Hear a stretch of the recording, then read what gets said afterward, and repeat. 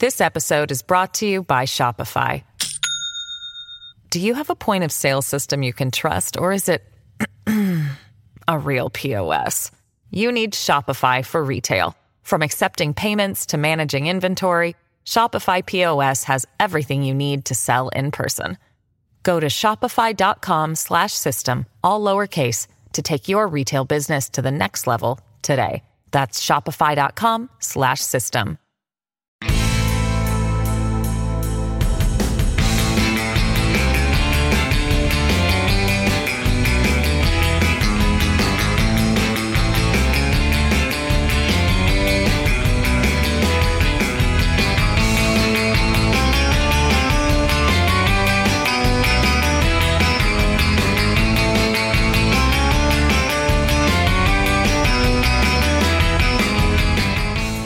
Hello and welcome to Rock and Roll Politics with me, Steve Richards.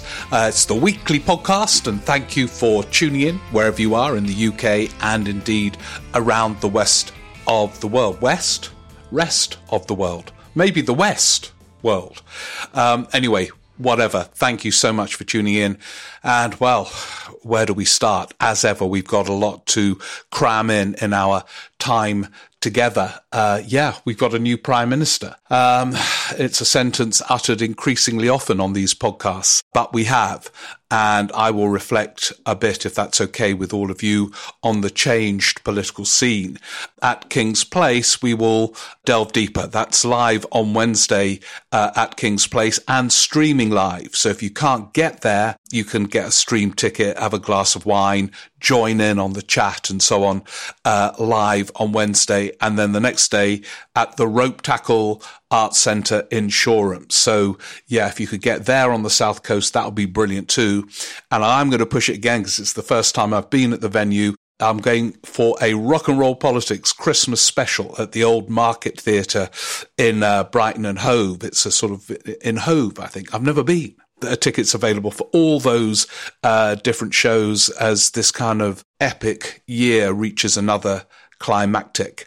And after I've done a few reflections, we'll turn to a few of your questions, though you've experienced this week what some of us lot in the world of political journalism experience all the time, which is things move so fast, things can date as well. So by Sunday at 7:00, I'd had hundreds of questions reflecting on the candidacy of Boris Johnson, what it might mean, whether it would portend an early election, divisions in the Tory party. And then, of course, at 9:00 he pulled out. So those questions have dated, brilliant though they were, and I've read them all. So keep them coming in because you now know what the new political context will be. At the usual address, steverick14@icloud.com.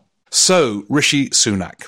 Already what is clear is that there will be not just, of course, the famous change of policies, because they had happened already under the chancellorship of Jeremy Hunt, but a change of dynamic at the top of the government. Because for a few days at least, Jeremy Hunt was the most powerful figure in the government, and Truss had to do everything that he asked of her. And as I think reflected last week, the meeting of Truss and Hunt at Chequers, when Hunt arrived and said basically her entire economic package had to be dumped, has a cinematic quality about it. I emailed a mate of mine who writes plays on politics, Johnny Maitland, and said, you've got the next one, haven't you? With the kind of structure in place of that Chequers meeting. Anyway, there he was in his majestic pomp, Jeremy Hunt, dumping it all in the House of Commons the next day with her, Liz Truss, sitting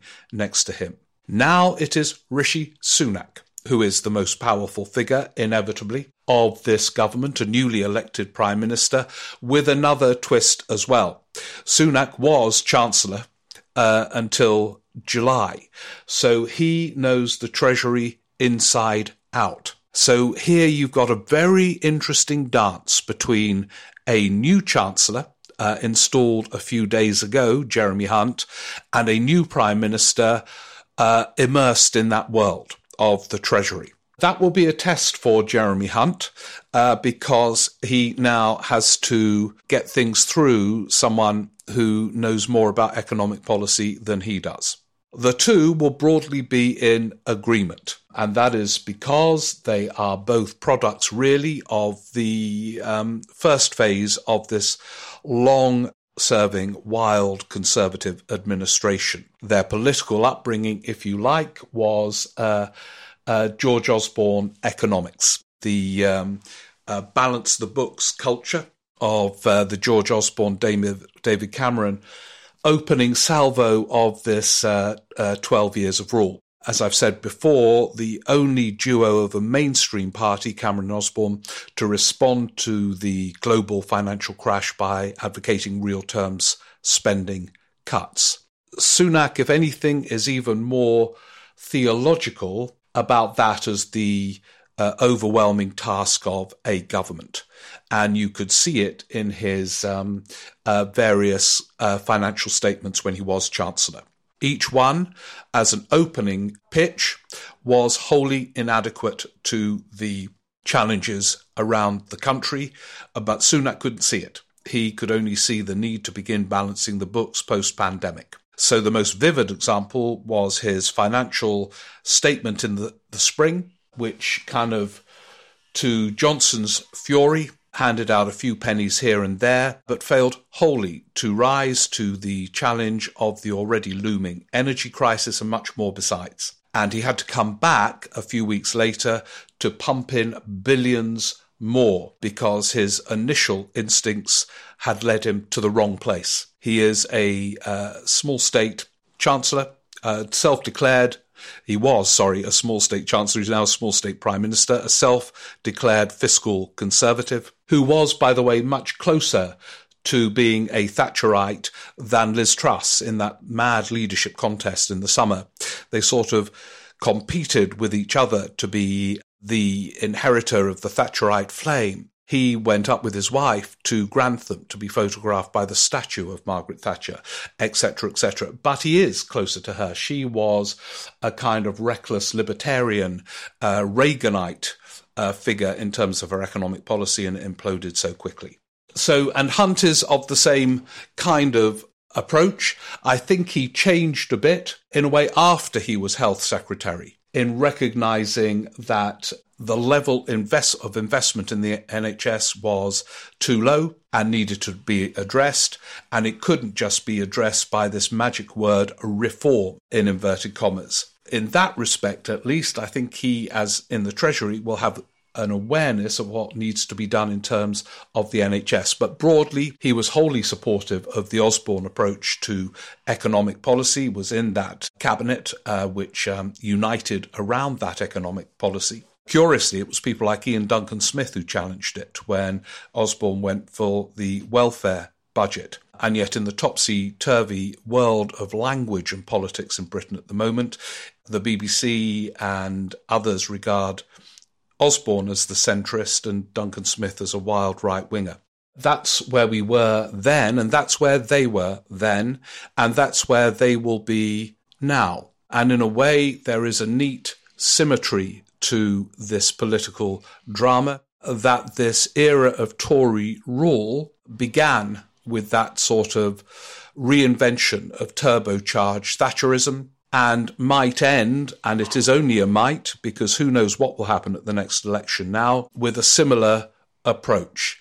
And in between, there were these erratic, tentative attempts to move away from that approach to economic policy making towards a kind of more one nation conservatism. I've mentioned it before, but it was significant that May tried to do it with her comments that it's time to reflect on the good the state can do, and in Johnson's erratic, haphazard, Rooseveltian approach to economic policy making. Both were, in their own inadequate ways, attempts to move this party on beyond that. But Rishi Sunak is absolutely back, committed to that sort of balance the books approach. And he was welcomed in the Treasury, where actually Truss was onto something about Treasury orthodoxy, which I'll come to in a second. They danced together, the Treasury and Sunak. And of course, the falling out was with Johnson, who every now and again demanded policies that cost a lot of money. Most famously, his social care levy, which was another bizarre sequence from this government. Johnson, when he became Prime Minister, famously announced he had a plan for social care. He didn't. He just said that because he didn't want to just be seen as the Brexit Prime Minister when he came in July 2019. But then he had to find a plan. And when he kind of said to Sunak he needed the money for social care, Sunak said, well, you have to raise taxes. I'm not going to borrow it, because he is, as I say, this kind of balance your books kind of Thatcherite. And so famously, they raised the national insurance payments, and that was then scrapped by Truss, an abolition that remains in place, the only kind of thing that does, really. There was a constant set of tensions between Johnson, Sunak and the Treasury over spending. That won't be the case any longer. It will be closer to Cameron and Osborne, as the Chancellor and Prime Minister are at one. So where will the resistance come? It will come from Tory backbenchers who might welcome the kind of theoretical attachment to Thatcherite economics, but will then struggle to sell to their constituents the impact of some of the public spending cuts that could well be announced when we get this financial statement, stroke budget, stroke whatever, scheduled for the end of this month. By the time you hear this, it might have been delayed a bit. Who knows? The specific spending cuts always trigger internal opposition. Even if there is a kind of, oh yeah, we need to tighten the belt and balance the books, a kind of generalised support for that amongst Tory MPs, the specifics can be full of trouble. That, I think, is where the constraint will lie. But there is another echo with the Cameron-Osborne era, and that is in the capacity of Sunak and Hunt to project plausibly. I can see a narrative moving far soon about the grown-ups are back in charge. The markets will be calm. They're good interviewees. I know Sunak can be irritable at times, but he is on the whole a very effective interviewee, I think, and so is Jeremy Hunt. And Jeremy Hunt never, as far as I can remember, expresses irritability. He is always calm, appears considered, and that is a very effective facade, because when they claim to be compassionate and one nation Tories in their approach, the demeanour will cast a spell over many, including, I suspect, parts of the BBC, who will see this as a return to the centre ground. And so that is a weapon for them. For the first time since Cameron and Osborne, they have effective communicators. Cameron was always pretty effective. Osborne learnt to be towards the end of his time at the Treasury. Now, whether this works in terms of the politics, who knows? They have some very tough decisions to make and will probably overcorrect. This is what tends to happen in Britain in economic crises. The Treasury does become mighty. And in this case, it will be mightier still, as I say, because Sunak worships at the altar of Treasury orthodoxy and the Treasury worships at his altar. You know, even if you look back at the IMF crisis with the Labour government in 1976, Dennis Healey had to introduce severe spending cuts in order to get the loan from the IMF. But in his brilliant memoir, written many years later in the 80s, he said the Treasury had got it wrong. They didn't need their predictions in terms of the gap between spending and the amount the country had a capability to raise was not as great as they thought, and that therefore the panic was not as great and the corrective measures need not have been as severe. And we know about the Osborne response to the financial crash in 2008. Even Tory MPs on the right of the party were, after a few years, pleading with him to stop. It was counterproductive to economic growth and therefore to balancing the books to cut with the severity that he did. And he overcorrected.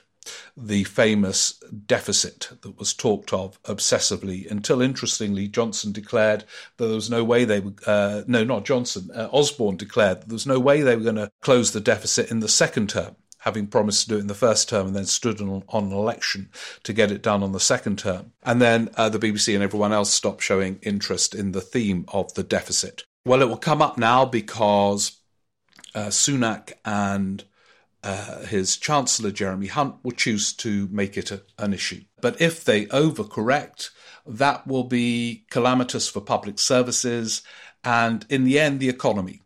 And if they overcorrect by cutting capital spending, it will be calamitous for chances of growth. Growth will be constrained anyway because of Brexit, but Sunak, a lifelong Brexiteer, will not be able to address that issue. There are challenges in all of this for Labour, having wallowed in this dreamlike 30-point lead during the Truss era. I suspect that gap will narrow, who knows, with this new regime.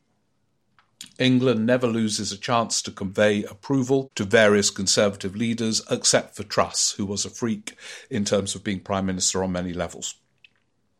But more than that, they will have to form a narrative that goes well beyond sound money, in inverted commas, and economic competence.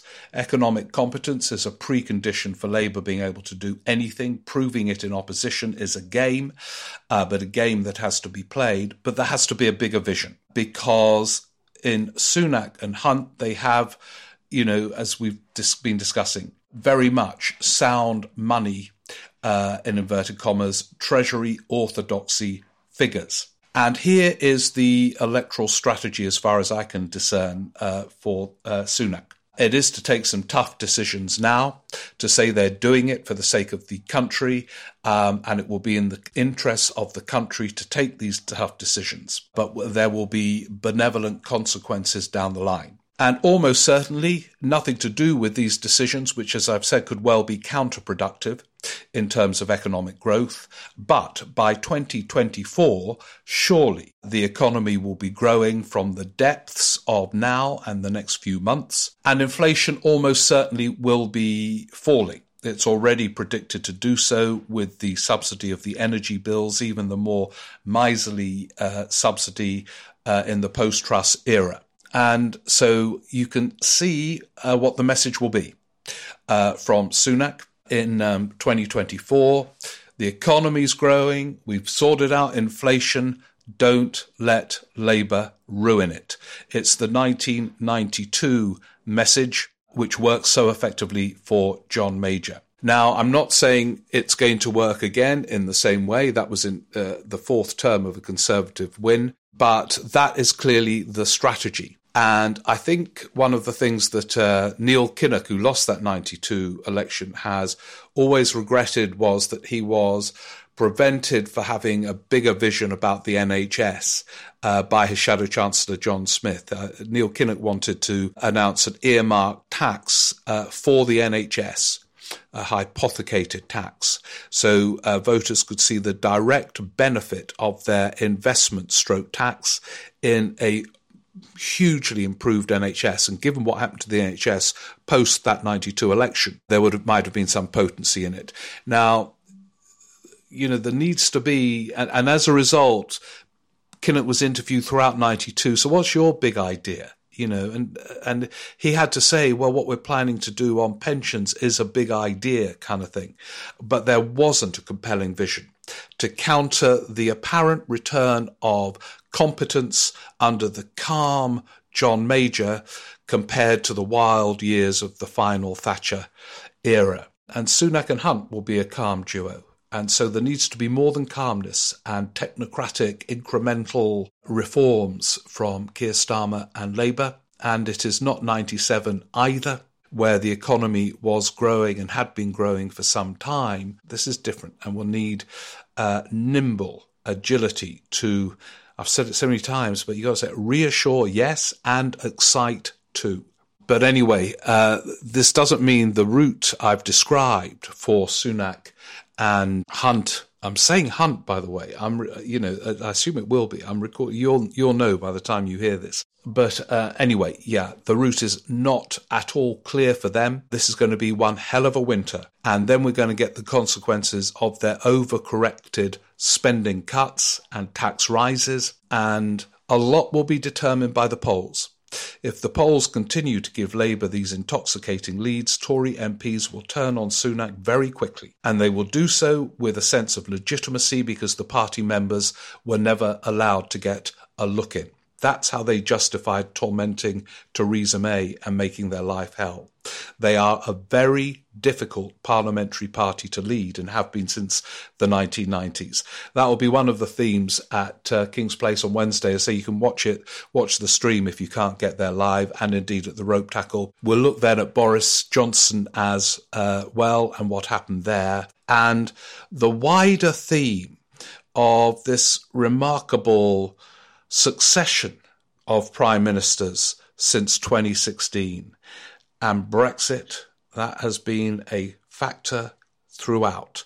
The great silent issue hovering over all of this, including my reflections now, because he's not going to get growth without sorting out Brexit, Sunak. And he won't be able to sort out Brexit. Anyway, it's going to be massive the next few weeks and months. And now, if it's okay with all of you, over to some questions.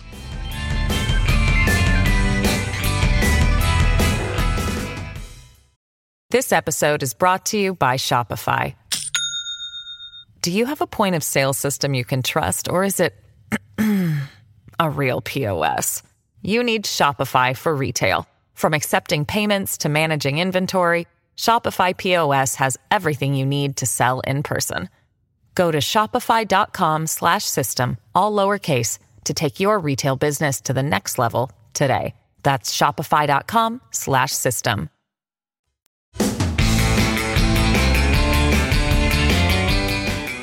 Now, I said at the beginning, hundreds of questions were in by Sunday. They're all dated because it was before Johnson pulled out. So I'm sorry, I'm not going to read them out, but I read them all. They're brilliant and very perceptive in terms of the consequences. Dun, dun, dun, dun, that word again. If Johnson had got over the 100 mark and all the rest of it. But here are some questions that have come in since Johnson pulled out and we knew it was going to be Sunak crowned as leader. And Andrew Stewart says, over several decades, I feel I've had pretty good instincts as far as British politics is concerned, but I'm reflecting on three thoughts I've had over the past year: that Liz Truss would consider an early election on the back of deft handling of the Queen's death and the traditional prime ministerial honeymoon, that Labour would consider at least replacing Keir Starmer in order to establish a clear and sustainable poll lead, and that Rishi Sunak would never become prime minister. Wrong. So my urgent question is, am I losing my marbles or has the world gone mad? Yeah, well, Andrew, don't worry, you're not losing your marbles. All predictions are hazardous because the second part's right. The world's gone mad. I mean, we've had 4 chancellors since July. And by the way, what about the contact to some of these cabinet ministers who tweeted their backing for Johnson, and when Johnson pulled out, did a kind of just the most transparent of U-turns and said, we now support Rishi Sunak and get behind him. These people are so shallow and transparent. They shouldn't be near a parish council, let alone the cabinet. No, we're living in mad times. That's the answer. Now, Jeff Strange, who has moved, I think, have you moved permanently to Ireland, Jeff, from North London? He says, don't both the Conservatives and Labour need to address that elephant in the room that is Brexit? Moreover, don't Labour need some Ed Miliband-esque rhetoric on this issue over Keir Starmer's dull acquiescence about a better Brexit, or at least a communicator who can inject some positivity about what they might do, if only strategically. Back to the laundry. Oh, are you doing laundry while you listen to the podcast, Jeff? Okay. I hope everything is neat and crisp as you walk around Dublin reflecting on James Joyce. All your clothes are neat and crisp. Brexit is the elephant in the room. And as I say, I was very struck when Truss talked about an anti-growth coalition. And in her recent passion for Brexit, she was absolutely part of an anti-growth coalition. There will be no sustained growth until Lord Frosty Frost deal is dismantled. And, oh, by the way, he did that political thinking with Nick Robinson the other day. And he only usually does interviews with Brexiteers and Brexiteer supporting think tanks where he is revered for his calamitous Brexit. But in this one, he faced the quotes of when he was pro-EU and the sort of contrast between the promises of economic growth and all that kind of stuff and the reality. And boy, he couldn't really handle it. These lightweights, they are disingenuous lightweights. But it is the elephant in the room. I think more space will open up for Labour to say more about Brexit by the time of the election, but not much more from their perspective. There is a way of framing a language, I think, where you just expose how bad this Brexit deal has been done. But I don't think they can frame a case for Remain. It's too near that 2016 referendum. But they've got to find a form of words that gives them the space to get the UK back into the single market, or else Keir Starmer's plans for growth will be stifled as well. They just need a form of words. If they haven't got the self-confidence to put the case for that, just make sure that route is not completely closed off. Thank you, Jeff. Enjoy yourself in the Joycean world of Ireland. Now, Brian Pearson from Perth in Australia. As Johnson sees himself as his hero Churchill, he would have been privately annoyed that the Queen died after he lost power because he wanted to lead the nation through the mourning as Churchill did. Yeah, he would have absolutely had that image in his mind of Churchill when the king died, greeting the new queen off the plane and all the rest of it. And he was just a mere ex-prime minister kind of attending these ceremonies silently. So that led him to run for the leadership again. And it might make him challenge again at the next election, in his view, coming to the rescue of the Tories, thereby emulating his hero, Churchill. It's obviously he didn't get the 100 backers this time because he would have entered the contest another lie. I think, Brian, even if he had got the 100, his fantasy, since he had to leave in July, had been challenged too severely. His fantasy in July, Johnson's, was that Sunak and a couple of others had conspired to remove him. And that on the beach, wherever he was, when Truss resigned, he thought, I can now return and take all my doting parliamentarians to the promised land. He rushed back and found the number of doting parliamentarians had diminished and were nowhere near as many as he assumed would be the case. And when he lost the likes of Braverman and Baker, he knew the game was up. My guess is he will feel more depressed now than when he got kicked out in July, because there he was sustained by the fantasy that it was only Sunak and a couple of others. He's such a weird bloke. His behaviour in the last few days has been childlike, and he has no sense of instant history. He's fascinated by history, the Greek legends and Churchill and Shakespeare, but the recent past, it's almost as if it didn't exist, and he is behaving over recent days as if there was no recent past. In other words, his recent past. Anyway, thank you for that. Connor Jones from Cardiff wonders why Sunak wants the job. He lists Sunak's challenges: war in Europe, a powerful defence secretary demanding huge defence spending increases. Yeah, I don't think his powerful defence secretary is going to get some of those right away. The NHS on its knees and nurses strike down the track. 90% of all public schools about to run out of money. Inflation at 10%, huge increases in interest rates. Spook markets demanding fiscal constraint. He's going to comfort those markets. A divided party against tax increases, many different unions threatening strikes, Northern Ireland problem stood unsolved, far right kicking up a fuss over immigration, a desperate need for immigration to fill job vacancies, a desperate need for spending increases in the public sector after 10 years of austerity. So the question is Sunak completely fucked? Well, it's a tough in-tray. I think it's one of the toughest in-trays of any Prime Minister since 1945. Quite a lot of it self-inflicted by him and some of his colleagues over the last 12 years. But I can see why he wants it. It is utterly intoxicating being Prime Minister. It's why Truss at first clung on when it was so obvious she was doomed. They all do. And he will think, and this is quite dangerous, I think, when Prime Ministers first become Prime Minister, they have a sense of destiny, that they were destined for greatness, really, because they know so many who have failed. And I think that sense will be deeper for Sunak because of the way he got it. In the leadership contest, he was doomed. The party members had fallen for the Truss magic, as in economic magic, not that she was a magician. She obviously wasn't. And many people would then have thought, right, that's it. Many people wrote that Sunak would be off, out of politics, perhaps back to America and so on. And he's Prime Minister. He, in effect, won the leadership contest that he lost. And I think he will feel a great sense of destiny and excitement. But that's quite dangerous because when reality hits, being Prime Minister is a form of hell, even in relatively calm times. So you're right, you've just outlined an agenda that would drive anyone crazy. And it's a pretty accurate one as well, Connor.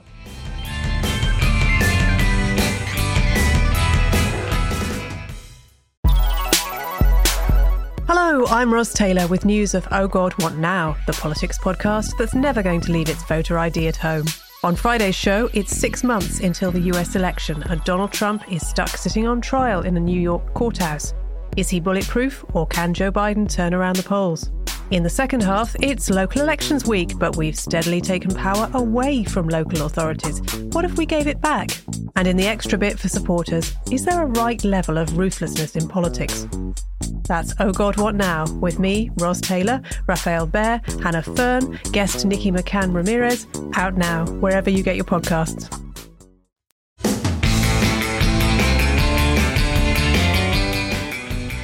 Matthew Ryder from Huntingdon in Cambridgeshire. Thank you, Matthew. I love the podcast and look forward to them every week. Thank you very much. You recently asked members of the cooperative to make recommendations for holiday destinations that have a political flavour. Yeah, I think it was somebody from the Rock and Roll Politics Cooperative, Matthew, who suggested that as a proposition. May I humbly make such a recommendation? Absolutely, Matthew, you may. We need something a bit kind of light to reflect on holiday venues, because we're all drained, Matthew, by this ongoing drama, which is far from over. So this is his recommendation. On a recent holiday in Iceland, I visited Hafti House in Reykjavik.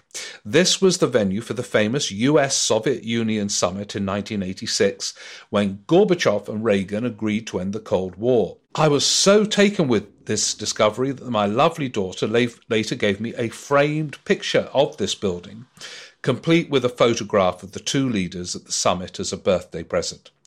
I'm looking forward to seeing you at King's Place during the half-term week. We all need a drink. What time does the bar open? Yeah, good question. I think it opens early, Matthew, and we'll all need a drink then and afterwards, I suspect. Yeah, what a great tip. I think the original tip was in the US, one of those great sort of political venues, where you get the Nixon Library or whatever, or the Bush Library. But that's a good one. Whenever we can afford it, we can all go to Reykjavik. The state of the pound means Reykjavik, you'll have to be a kind of billionaire just to get the taxi from the airport. But that's a really good tip. Well, look, it's we're at the start of the Sunak era. And I think we need to get together to make sense of it all, beginning with these live shows this week. And then next week, we've got the budget stroke financial statement stroke what have you, that will set the course so far removed from the Truss Kwarteng vision, we might as well be in a different world. And yet, with its own dangers in my view. So, well, have a great week. Hope to see some of you in King's Place and the Rope Tackle or live on the stream. There's going to be, it's going to be a lot of stuff we'll be covering in those live shows. And then let's all get together again next week. Thank you all so much for tuning in. Do leave a review if you've got a spare moment, but only if you like it, please, because that gets it to others for reasons I've never understood. Thank you for those who've joined Patreon. Hope you enjoy the bonus podcasts and the mugs and stuff like that. And see you all either at the live shows or here next week. In the meantime, take a deep breath. We're on another wild, crazy political ride, and have a good time as well. Thank you. Bye.